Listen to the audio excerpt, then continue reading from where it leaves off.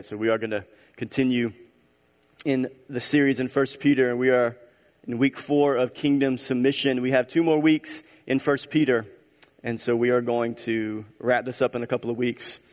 So I'm going to preach a message titled this morning, The Attributes of a Church That Please the Lord. The attributes of a church that please the Lord. Do we want to be a church that pleases the Lord here today? We want to be Christians that please the Lord, but I believe that it's important that we as a congregation, as a local church, that we please the Lord. So before we jump in, would you pray with me? Well, we come before you this morning and we thank you so much for the privilege of gathering together as brothers and sisters in Christ. Lord, it is a high honor that we would gather and worship you together, that we would worship you together as a family of God. And God, I pray that we would never take that lightly. And Lord, it is a high honor for me to be able to open your word and to preach it. And Lord, I pray that I would never lose sight of that. And I pray that your people would have receptive hearts, that they would be hungry for your word and for your truth to transform them. They would be ready to receive it. And Lord, I pray that you would help me to open my mouth to preach your word and to exalt Christ. We pray this in Jesus' name. Amen. So the attributes of a church that please the Lord. So what kind of church is it that pleases the Lord? What kind of church, if you were to look at a church and you were to say, that church right there, that church pleases the Lord? And we would, if I was asked that question, and I passed the mic around this congregation and I would say, would you tell me what you think it is? What are the attributes of a church that would please God, that would be pleasing? And we would have varying answers, would we not? Don't you think that's one of the most important questions that any church would ask? What is it? Now, when we're thinking about a church, we're not talking about the building. You all know that. We're not talking about the organization, the office staff. We're not talking about the church as a whole, though I do believe it's important for the church as a whole that represents Christ, that we would please the Lord. But when I'm talking about a church, I'm talking about this church. I'm talking about any local congregation. A church is made up of individual Christians, you and I, who gather together on a regular basis. And we worship the Lord together. We study the Word of God together. We pray together. We serve one another. We serve the Lord together. That is what makes up a church. And so we are a church. Are you a part of this church? We are a church. This is our church family. It's a church body. And so the question that's important for us to ask on a regular basis is, what are the attributes that we need to have that would demonstrate a church life and the way that we function that pleases God? Because I do believe when you read in Revelation, the first 3 chapters in Revelation, you can see attributes of churches that do not please the Lord. You can see attributes, and when you read the 7 letters to the 7 churches, the Lord rebukes churches because they are not functioning as He would want them to function. So it is possible for us as a church, as Living Word Church, to not function properly, to not be what we're called to be. And that could be a very exhaustive message. Like I could preach on many different subjects about that, but there's one subject in particular that we're going to cover that I believe in this text in 1 Peter, that we are given the attributes of a church, of how we are to interact with each other, that is so pleasing to the Lord.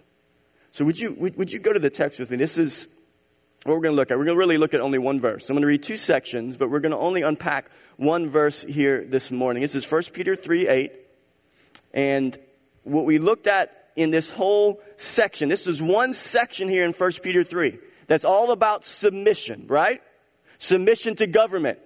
Submission to unjust rulers. Submission in marriage. You remember last week, submission in marriage? How wives are to submit even to an unsaved spouse. And husbands are to live in a submissive attitude towards the Lord, which will be demonstrated in love of their wife. You guys remember that message from last week? And so now the submission goes from the government to unjust rulers, from the home. Now it comes to the church. We are called to submit to one another. Now notice what Peter says here, 1 Peter 3, verse 8. Finally, again, he's wrapping up his thought about submission. Finally, all of you. I told you to submit to the government. I told you to submit to unjust rulers. I told you to submit in marriage, but now all of you have unity of mind, sympathy, brotherly love, a tender heart, and a humble mind. This is what we're going to unpack. These are the attributes.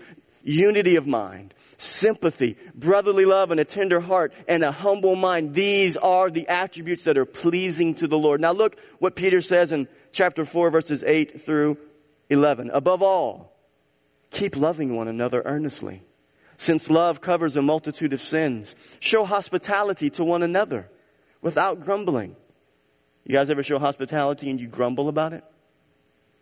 As each one has received a gift, use it to serve one another as good stewards of God's varied grace. Whoever speaks as one who speaks the oracles of God. Whoever serves as one who serves by the strength that God supplies, in order that in everything God may be glorified. Amen? That in everything that God may be glorified through Jesus Christ. To Him belong glory and dominion forever and ever. Why do we want to walk in these attributes? It's because we want God to be glorified through our church.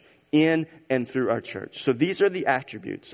Unity of mind, sympathy, brotherly love, tender heart, and a humble mind. And this is how we're going to frame it. This is the first attribute. We are called, this is how that first attribute it plays out. We are called to walk, to work, and to serve one another. We're called to walk, to work, and to serve one another. Walk together, work together, and serve together. That's what the text is pointing to when he's talking about unity of mind. Finally, all of you have unity of mind. What does it mean in this text to have unity of mind? It means to be like-minded. You know that's difficult. How many of you can't have a like mind with your spouse that you live with? You can't have a like mind with your kids. Do you have a like mind with your boss? It's quiet. My goodness. Y'all are listening, or what is going on here today, right? I should be used to that. How many of you think it's difficult to have a like mind with people? But what does it really mean when it's saying a like mind? It's not just that we all think the same, because that is not true. You figure that out in life, right? You get a couple people together and you're going to disagree. You get hundreds of people together, you're definitely going to disagree on things. But the core of what it means to have unity of mind is unity of spirit. That's the next layer of meaning of this phrase, unity of mind, is that we are unified together at a spiritual level, that we may see things different about what church should look like, how it should function, what we should do, what we should prioritize. But there is a unity of spirit, because our spirit, the depth of who we are, is submitted to the same Lord. Do you guys follow me? So this attribute of unity of mind, it's one of the most challenging ones for us to live out in the life of a church. Unity of mind, unity of spirit. It is so hard to walk in unity within the context of a local congregation. And Peter is ending this section. He's saying, finally, all of you, I've told you what you need to do in your life in many different realms, but now all of you together in the church have unity of mind. So my question that I thought about when I was looking at this text was, how often do we walk in disunity in the local church? And you know, I think the reason why we walk in disunity in the local church is because we focus on non-essential things. You know, there are things that all of us think are important as concerning the life of a local church. There's things that we will look at and we'll say, well, our church needs to do this, and our church should be like this, and the pastor should preach like this, and the music should sound like this, and we have all these non-essential things that in our minds are essential. And so whenever we are in the context of a local church and the life of a church, unity of mind is so hard to come by, because when we walk through the door, we have that paradigm or that lens with which we are looking through, and that is the filter that we see everything that happens in the life of a local church. And I'm here to tell you, it's almost unavoidable. It's almost unavoidable. But it takes a decision on our part to say that I am not going to focus on the non-essential realities of the life of the church. I'm going to focus on the unity of the Spirit. Finally, all of you have unity of mind, unity of spirit, unity of heart. Some of the common things that will divide a local congregation would be the aesthetics of a building. I mean, thankfully, God's blessed us with a wonderful building, but I promise you that if I made a decision, or we made a decision to change something with the looks, somebody's not going to be happy. I mean, I've heard stories, horror stories of carpet being changed in churches and people leaving the church because the carpet is different. I'm thinking, oh man. I mean, was it that big of a deal? The music's too loud. Music's not loud enough. Some of you could think, how is that possible? The music's not loud enough. Were you at the Jeremy Camp concert? Who came to the concert on Sunday night? Wasn't it a wonderful concert? Wasn't it loud? Some of you want it to sound like that this morning. You want it that loud. Some of you would not come back to this church. But these are the things that commonly divide us in the church. Or the music doesn't sound like Jeremy Camp's band. You want to have professional quality music where you go and you worship. Or there's not enough focus on media. We need more media things. We need more media. Or there's too much media. Why are they going to put a big screen on the stage? Or there's not enough focus on foreign missions. Why don't we worry about foreign missions? And then you got the other side that says, well, all they do is focus on foreign missions. No, they don't care about their neighbors. There's no local missions.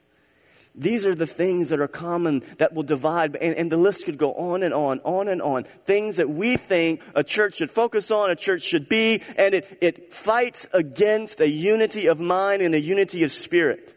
Now, I'm going to read a section from Philippians. This is amazing when you really stop to think about this, okay? I want to build this up for you, okay? This is the church at Philippi.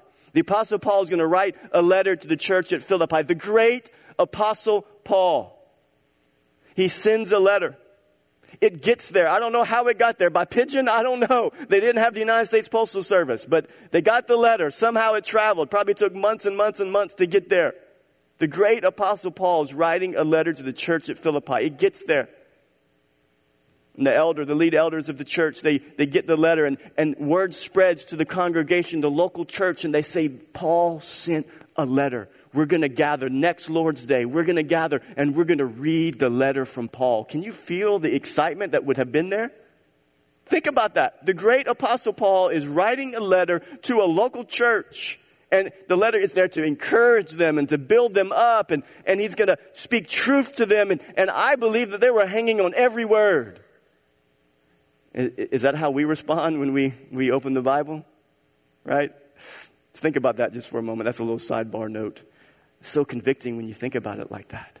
They were hanging on every word. This is the word from the great Apostle Paul. He's going to speak to us. Truth from God. So the letter gets open. That would have been a small gathering, a small setting of people. Whoever read it opened up the letter. They begin to read it. They get to chapter 1. Chapter 2, he's rebuking, he's encouraging, he's saying, do this, do that. Here's how you should live. Chapter 3, then he gets to chapter 4, and look at chapter 4. Verse 2, I entreat Euodia and Syntyche to agree in the Lord. Yes, I ask you also, true companion, help these women. Can you imagine Euodia and Syntyche? Are they in the room that day? They might have been, but can you imagine the great Apostle Paul writes a letter to the church, it's open and it's read, and you get called out. How would you like to get called out? Aren't you glad I don't do that on Sundays? Aren't you glad I don't look at you and call you out and say, help that woman over there. She's disagreeing with that woman over there. Can you imagine that? If I said, so-and-so up here sitting in the risers, they have a disagreement with this person over here. Would y'all help them out, please? Help them out. They need some help. Seriously, that's what it would have been like. He's saying, I entreat these two women to agree in the Lord. Yes, I ask you, true companion, help these women. And look how he describes them. They have labored side by side. He was saying they used to be side by side with me in the gospel, together with Clement and the rest of my fellow workers whose names are in the book of life. Now, we don't know what the disagreement was. Paul doesn't say it in Philippians. He doesn't tell us what the disagreement was, but I know the church knew. It was probably one of those things. It was the talk of the church. Did you hear? Would you believe what they said, what they're doing, what happened? But you notice it says that they were side by side. But something drew a wedge. Something came in between. And listen to what Peter's saying. Finally, all of you have unity of mind. They had the unity of mind. They were side by side. And they were working together for the sake of the gospel. But something brought in disunity. So I don't know what it is that will bring in disunity into this church. And I don't know what will bring in disunity between brothers and sisters in Christ. I don't know what those things are, but they can be varied things. There are many different things that can happen. But we are not called to walk in disunity. We are called to have a unity of mind, a unity of spirit. Paul doesn't mention what it is, but he mentions that they are not side by side anymore. But if you notice, he says that they were side by side, and what were they focused on? The gospel of Jesus Christ. My sermons may not be what people want it to be. The music may not be what people want it to be. And the length of the service, the time, however, all these different things, these ideas, we may not reach out the way that we should reach out or in people's minds or whatever. All the varied reasons why we disagree or we separate, we divide, or someone may not talk to you the way that you want them to talk to you, or somebody may forget you and forget your name, or it'll probably be me who forgets your name, and I apologize. All these varied reasons. But what is it that we have most in common? That you were lost, and I was lost. And I had no hope in this life. I was dead in my trespasses and sins, and so were you. But God, who is rich in mercy, with His great love with which He loved us, even when we were dead in our trespasses and sins, He has made us alive together with Christ. For by grace we have been saved. And we may disagree on everything else, but we have that one common truth in unity. Do you believe that here today? And we must strive side by side for the sake of the gospel. Our unity is centered around Christ. It is centered around gospel truth. Now, I just want to say this. We do not compromise the truth of Scripture for a false sense of unity. So we don't go on the other end that we're just going to have unity and not care about truth. No, we stand on biblical truth and we unify around the truth of God's Word. And the core of that truth is the gospel of Jesus Christ. It is the center of our unity. But we also don't allow our preferences and desires to breed offense and disagreement in the church, and thus, like cancer, spread throughout the family and it hinders forward gospel momentum. You ever been in an argument? Let's just use a spouse as an example. That could be a common one we experience, but it could be with anybody. You ever been in an argument with anybody? You're in an argument, you're arguing, and it's just like tunnel vision. That's all you see. And then you finally settle it. You get through, you figure it out. And what inevitably happens after you figure it out? You step back and you see the big picture. And you think, oh, I'm such an idiot. Why did I allow that to drive a wedge in between this relationship? Why did I allow my ideas of how things are supposed to be to drive a wedge between something that is so beautiful? It's the same picture within the body of Christ. You know, the big picture for us is the gospel of grace. That is the big picture. As I said earlier, we're all sinners who are separated from a holy God. But God, He has graciously saved us. It's not works. We couldn't earn it. There's nothing good you can do that could earn salvation. There's no works possible that you could do to please God. This is the big picture of the gospel. It's a gospel of grace, unmerited favor, mercy, never-ending mercy. We repent and we believe and we're saved. We're born again. You know, sowing discord and sowing disunity is a sin that the Lord hates. Do you know that? Look at Proverbs 6. There's 7 things the Lord hates.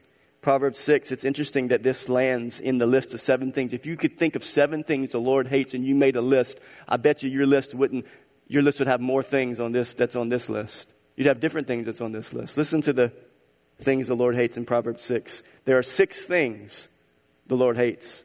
7 that are an abomination to Him. Haughty eyes, a lying tongue, hands that shed innocent blood, a heart that devises wicked plans, feet that make haste to run to evil, a false witness who breathes out lies, and one who sows discord among brothers. Think about that.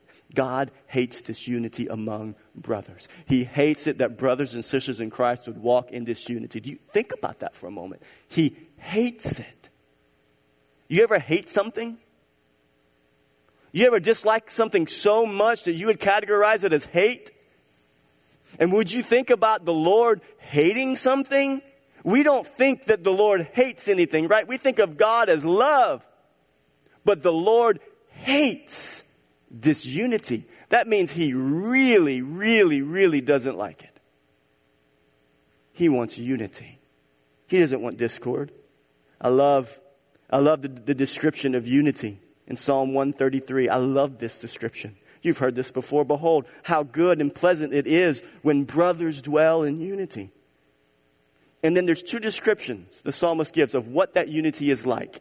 It is like the precious oil on the head running down the beard of Aaron, running down the collar of his robes. It is like, this unity is like the dew of Hermon, which falls on the mountains of Zion. For there the Lord has commanded the blessing, life forevermore. So it's when brothers dwell together in unity, it is like two things. This picture of the oil running down the head of Aaron. Aaron was a priest. And when he was anointed to be priest, the oil would run over his head and down his beard. So what is the picture there? That unity among brothers is a picture of power. What is anointing? When you're anointed to do something, it means God is empowering you. So what is unity? What is unity among brothers like? It's like power. Power is produced through unity. It's like the dew of Hermon. What does that mean? It's like the dew which falls on the mountains. It's a picture of the waters that run down the mountain that feed into the bodies of water that all are around the bottom of the mountain, into a community, into a city. What is that picture of? It's a picture of refreshing. The dew that refreshes, the dew that turns into water that goes down and refreshes people in their drinking supplies, right? So what does unity look like? Unity amongst brothers and sisters in Christ produces power and produces refreshing. Do you believe that here today? Amen. I believe it with all my heart. And this is what pleases the Lord, that we would be unified. Is that what you want here today? It's what we want here today. What is the next attribute that reflects a church that is mutually submitted to one another? First, we have unity of mind. Next, look back at the text. Finally, all of you have unity of mind and sympathy. We're called to have sympathy, and I would like to describe it like this. We are called to weep with those who weep. We're called to work, to walk, to serve together in unity of mind, but we are called to weep with those who weep. We're called to have sympathy with one another. I love how Tina, in her prayer for mothers, did you notice what happened whenever she began to talk about mothers, people who have lost their mothers? Why did Tina would cry for most anything because she has such a sensitive heart. But what happened whenever she talked about the loss of a mother? She began, the depth of her emotions began to well up. And I know if there's anybody who's sympathetic with you here today that have lost a mother, it is Tina Trosclair. That's what I'm talking about. She was a living example of this text. Why did she have that deep sympathy? It's because she has experienced what you're walking through. And that is the type of relationship we have to have with one another. We must feel the burdens of those that are a part of our church family. We must weep with those who weep. Look what Romans 12 says. Rejoice with those who rejoice, but weep with those who weep. I want you to remember the context. We're thinking about this sympathy that we're to have with one another. Think back to the context. Think about the amount of sorrow that would have been experienced in this early church. Think about the amount of sorrow. This is the early church that's being persecuted because of their faith. Mothers being lost because of persecution. Brothers and sisters being lost. Torture and trials and pain and going hunger and sickness and disease, just across the board, suffering and pain. And Peter is looking at this church. He's writing them and he's saying, look, I'm telling you that this submission that I'm calling you to with the government and with those that are in authority and in marriage, it has to come into the life of the church because you are going through difficult seasons. You are struggling right now and you need each other. Have sympathy for those who are suffering among you. Why is it that that should be natural for us as Christians, to be sympathetic with one another? Why should that be natural? Why do you think? It's because that's how our Lord was. We reflect Christ. When we're sympathetic, we reflect our Lord. Do you remember with Jesus when Lazarus died? You remember when Lazarus died? Jesus gets news that Lazarus is dying, is about to die, and then gets where he's dead, and he tells his disciples, don't worry, Lazarus is still asleep. He's just sleeping. And then they're all confused, and he says, okay, he's dead. He's dead. And he waits 3 days. And he finally gets there. But I want to read a couple of things from here. Listen to this. This is John 11:5. Now Jesus loved Martha and her sister Lazarus. Now Jesus loved Martha and her sister and Lazarus. Isn't that powerful? Jesus loved them. Now look, this is the conclusion of the story when Jesus is about to raise Lazarus from the dead. Listen to this. John 11. Now when Mary came to where Jesus was and saw him, she fell at his feet, saying to him, Lord, if you had been here, my brother would not have died. Why'd you wait 3 days? I know you have the power to heal. When he saw her weeping, and the Jews who had come with her also weeping, he was deeply moved.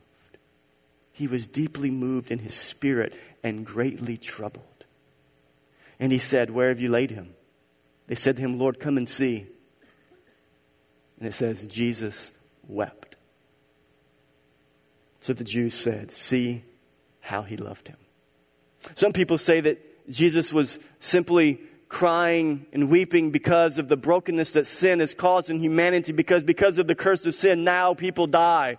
And so he was weeping over what he's seeing in humanity. And I believe that is a part of his mourning and his weeping, that he looks and he sees the brokenness that because of sin, now we decay, we die, and we experience loss. And I think that that was a part of his weeping. But I don't believe that his weeping was not because of his deep love for Lazarus. I think it was. In verse 5, it says he loved Lazarus. I believe that whenever the word came that Lazarus was dead and he saw the mourning and the grieving, he was moved with sympathy. So whenever we as a body of believers, when we walk in sympathy and compassion towards one another, it is a reflection of the compassion and the love of our Lord. Do you know what it is that your brothers and sisters are walking through right now? Here's some questions we may ask. I think these are good questions for us to ask. Do we know the people we sit near on Sunday mornings? I know you know your family that sits next to you, but do you know your other family? What about behind you? To your right, to your left, do you know them? Do we know the people? And I know the answer. The answer is no. I don't. So there's no condemnation. I'm just saying, I know the answer. The answer is no, we don't. We don't know most of them. We know some of them. But do we really know them? Next question we need to ask ourselves is, have we asked them about their life? And this is for all of us here today. Do you feel that? You feel what I feel? Have we asked them about their life? And here's another question I think is very important. What do we feel is our responsibility to each other as believers? Do we feel we even have a responsibility to know the people around us and to know about their life? Do we think we have a responsibility? Those are good questions for us to ask. And that leads us to our next. I'm going to answer the question with these next two attributes. The answer to that question is, do we have a responsibility to one another? Here's what the text says. Finally, all of you have unity of mind, sympathy, and there's two attributes in one we're going to cover here: brotherly love and a tender heart. So I want to say it like this. We're called to love each other like family. We're called to love each other like family. Who in here has family? What responsibility do you have with your family? If you decided, Mom and Dad, I'm done with my kids. You know what? Great Mother's Day, but I'm tired. That whole description up there, I can't handle that. We throw you in jail. Right? I'm done. I'm done with my family. People do it. They say, I'm done. And we would say that would be sin. Would it not? But you notice what Peter says an attribute we're to have is that we're to have brotherly love. And when you look up that word, it's the word that literally means like family, like brothers and sisters. So you are my brother. You are my sister. Like I didn't have a brother there last night. I was at a birthday party last night for my grandmother, but none of my siblings were there. But if they would have been there, right? I have my brother, I have my sister, but you are my brother. And you are my sister. You are my family. And it's interesting, this phrase, brotherly love and a tender heart. This phrase, tender heart, I'm going to tell you what it literally means. It means that your bowels are good. That's what it means.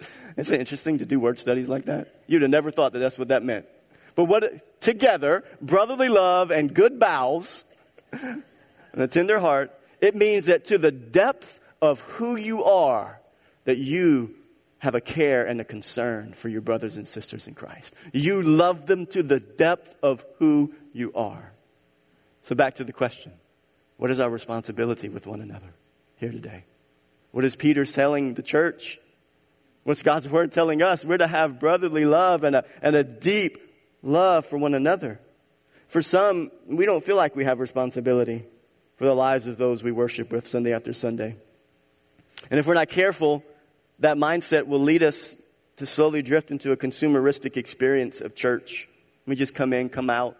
I hear the message. It sounds good. It ministered to my life, and I was convicted, and I'm growing, and I'm maturing, and it was good. It met my needs. But if we're not careful, that's all church becomes for us. And I don't want that for our church family. I know that not all of us can meet with every single one of us. I know I'm not calling us to know everybody's name and to know everyone's situation. It's not what I'm calling for. I'm calling that for us as a church, as God's word is saying for us right here, is that all of us have to have brotherly love and a tender heart towards one another. That there should be people in your life that you're connected to in this church, that you see them as family, that you're doing life with them, you're loving them, you're cooking food for them when they're in the hospital or when they just get out, you're visiting them in the hospital, you are carrying their burdens. You know, but there is, and this is a concern I have with the church today. And it's not been anything new. I think 2020 just exacerbated it and made it, and really demonstrated what we really were as a church as a whole. I'm not talking about just this church, but the church as a whole, is that there's skepticism about the church. Do we need the church? Should we gather? Does it even matter? Can I just meet in my home with people and it'll be okay? And do I really need to come and sit and listen to pastors? Or there's just skepticism about the church built in now. 2020 really brought that to the surface. There's a lot of Christians, the word now is deconstruction. A lot of Christians are deconstructing, and they're looking at their old models of church and life, and they're basically saying, I don't know if I believe that anymore, and they're deconstructing, and there's just cynicism about the church. And I read a tweet by a famous Christian music artist. And some of the things I'm going to read to you from this quote, you probably will agree with, and I do, to some of it. But I want you to just feel what he's saying. He says, to be clear, churchy isn't the same as the church. I love the church, the people, not the building. I believe in constant fellowship and leadership and elders. But the songs and styles, the lingo and certain customs aren't me. I don't know all the songs. They usually aren't my style. I don't subscribe to the doctrinal tribes. I don't resonate with the Western construct, which is run more like a business or a Sunday event. No shade to those who love the culture of this. Worship as you please. I'm just being honest about myself. When I read it, I was breaking down. He's a very influential Christian artist, and I'm breaking down what he's saying there. I'm like, yeah, I agree. But one thing I noticed as I went through it, it's me. This phrase here, he says, worship as you please. I'm just being honest about myself. And this is our culture here today. It's about my truth. You have your truth. And that's not just area of church and Christianity. This is morality as a whole. You have your truth. I have my truth. You do what you want, and I'll do what I want. And that mindset and that attitude is just an undercurrent as concerning the church today. Skepticism and criticism. And look, I don't know if the brother's even going to church. I don't know what he's doing. But if I had to guess, I don't think he is. Now, does he have a local fellowship of people that he's connecting with and having fellowship with? He says that he loves constant fellowship. So my question when I read that was, okay, so what do? We just blow the whole thing up? Just close the buildings? Quit meeting, quit gathering because it doesn't matter? My answer to him and to others is no. This is God's church. We are his people. And do we need to grow and to adjust and to change as God has called us to? Absolutely, we will do that. But what God has set apart and what God has established, we will believe and support in. Think for a moment about how the undertones of that statement from this tweet would have fit in with the recipients of Peter's letter.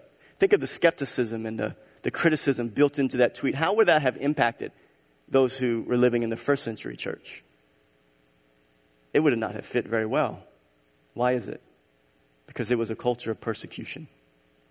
It was a culture of actually suffering for your faith. It wasn't a culture of my style.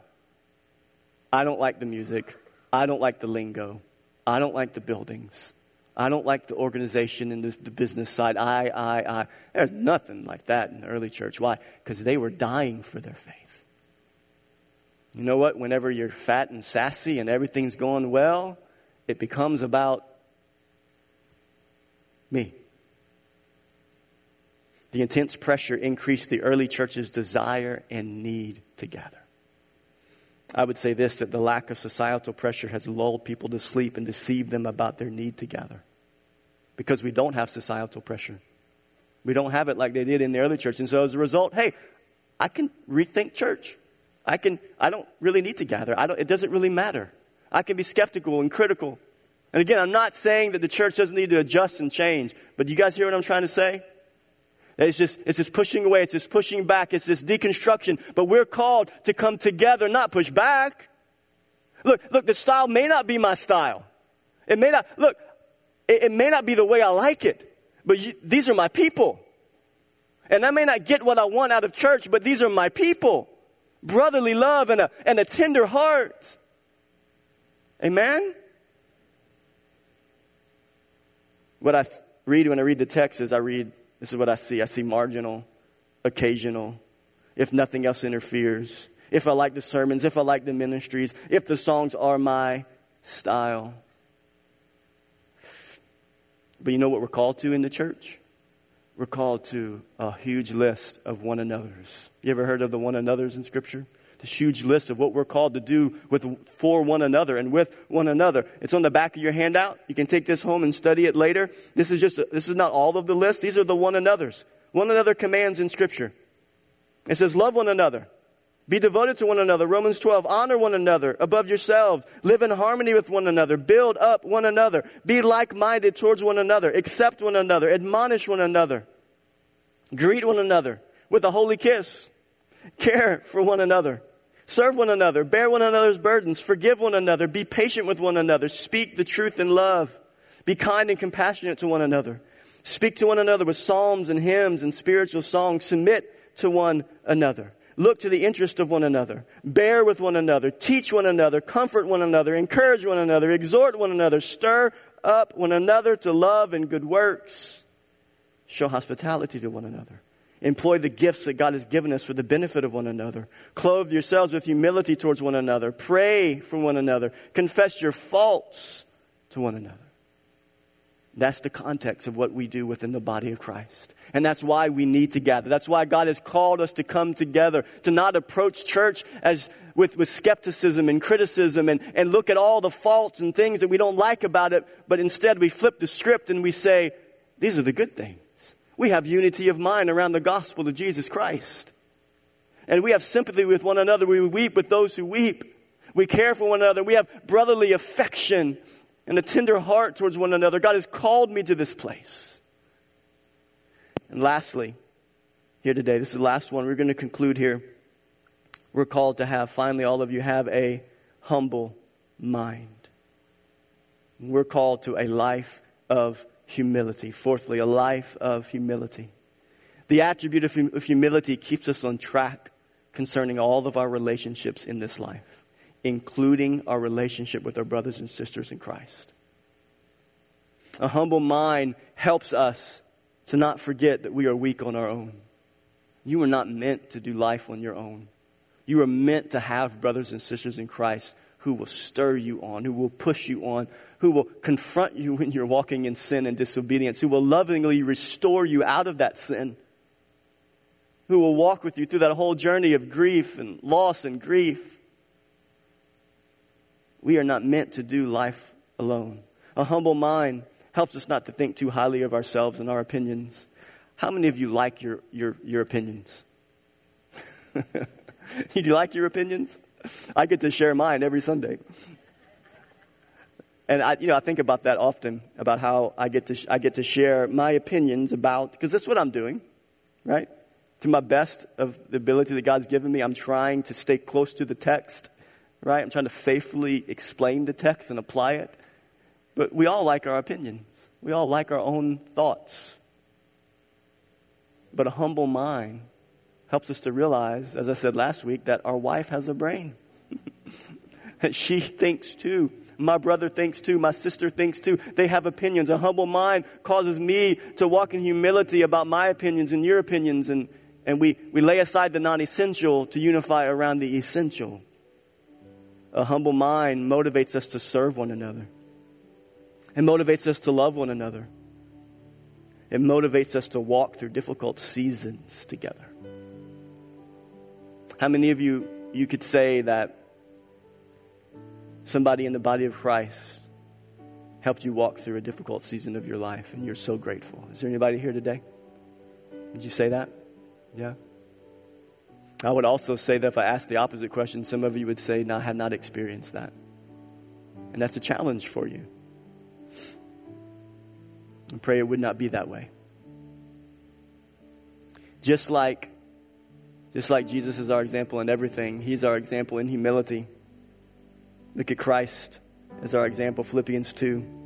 So if there's any encouragement in Christ, any comfort from love, any participation in the Spirit, any affection and sympathy, complete my joy by being of the same mind, unity of mind.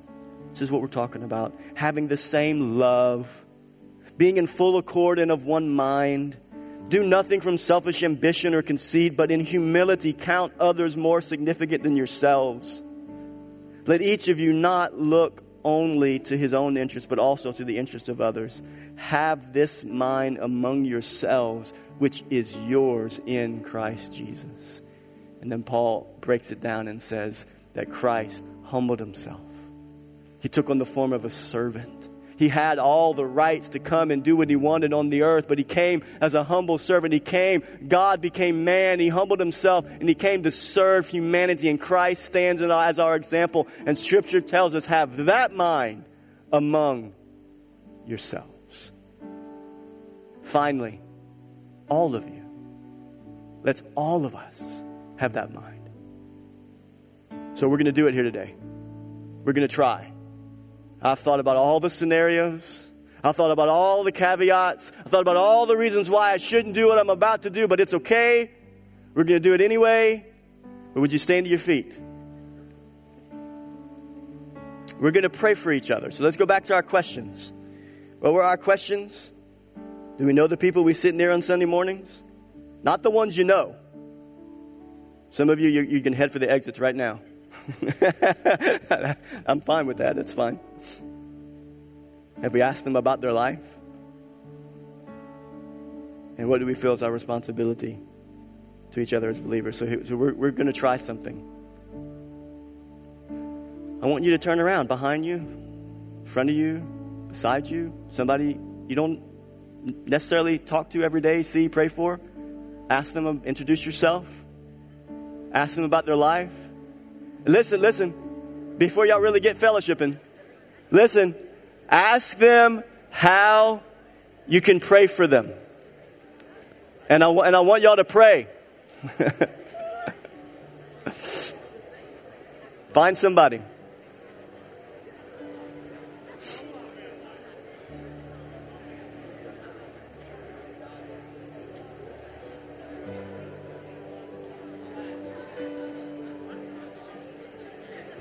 If you're by yourself and you're still looking for somebody, turn around. There's somebody. Go join another circle.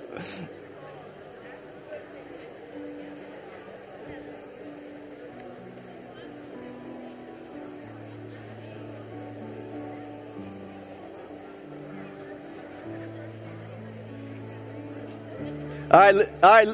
Listen up. Listen real quick. Next instruction. Ask them how you can pray for them. And I want you to pray for them. I want you to pray for them. Let's pray.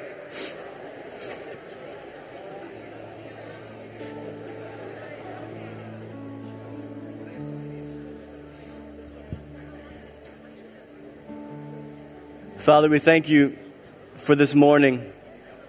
God, I thank you for the precious prayers that are going on right now. Lord, I pray that we would live the truths of your word, that we would have unity of mind and sympathy, that we would have brotherly love and a tender heart and a humble mind. I pray that that would permeate the life of this church, that we would be so unified together around the centrality of Christ and the gospel that there's nothing that could divide and separate us. I pray for that blessing that's commanded in Psalm 133. I pray that that blessing would be on this church, that we would be a church that loves and serves one another and in return serves the world. That we reach the world with the love of Christ that has transformed us. God, I pray a blessing over everyone here today. Bless all the mothers. Help them have a great Mother's Day today. We pray this in Jesus' name. Amen.